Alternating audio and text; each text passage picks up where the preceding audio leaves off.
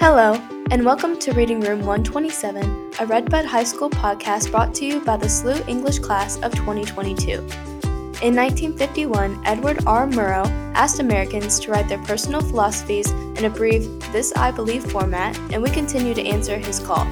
So, what do we believe? What lies in the hearts and minds of middle-class teenagers from Middle America? Join in to find out.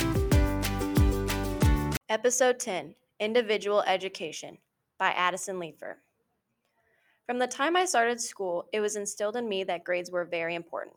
Therefore, all I ever thought about was my grade in each class. When I was younger, I never really understood what an A or a satisfactory meant. All I knew was that when my report card came around and I had all above average grades, I received money or a prize from my parents and grandparents. Once classes got harder in high school, grades became more of a struggle for me. It was starting to feel like grades were nothing but a way to rank each student in my class. I believe that some people learn differently than others, and grades are not a complete measure of someone's ability. I have been taught to believe that grades hold the ultimate value for determining your future. It took me a long time to realize that this is not true. In high school, I received my first B, and I will admit, I was scared.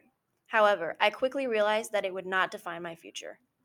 Instead, it motivated me to work harder and accept challenges, even if they do not always have the best outcome. I understand that grades bring some benefits, such as helping with college admissions and scholarships. However, are grades really a true reflection of an individual's learning abilities? Is all the stress worth it in the end? Each person is unique and has their own way of learning. Therefore, it is unfair to teach students the same way. There is little to no teaching in the school system that is specific or individualized to a certain student. The grade-based system makes it seem that only the top students in each class are the ones that are going to succeed out in the real world. In reality, just because they had straight A's does not mean that they will be the only successful people. The grade-based school system tricks us into thinking that those with less than an A are failures. When a letter grade is valued more than learning, students focus on grades rather than learning itself.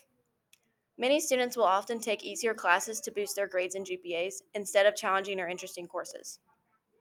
Therefore, many students focus on only getting an A are less likely to enroll in higher level learning. Additionally, this system leads to increased stress and anxiety, lower self-esteem, depression, and other mental health issues. Grades have some benefits, but in the end, they do not show an accurate representation of a student's learning abilities, nor reflect growth and development in challenging areas. Even more, they are not predictors of future success and should not be the only defining factor of a student's capabilities. This I believe.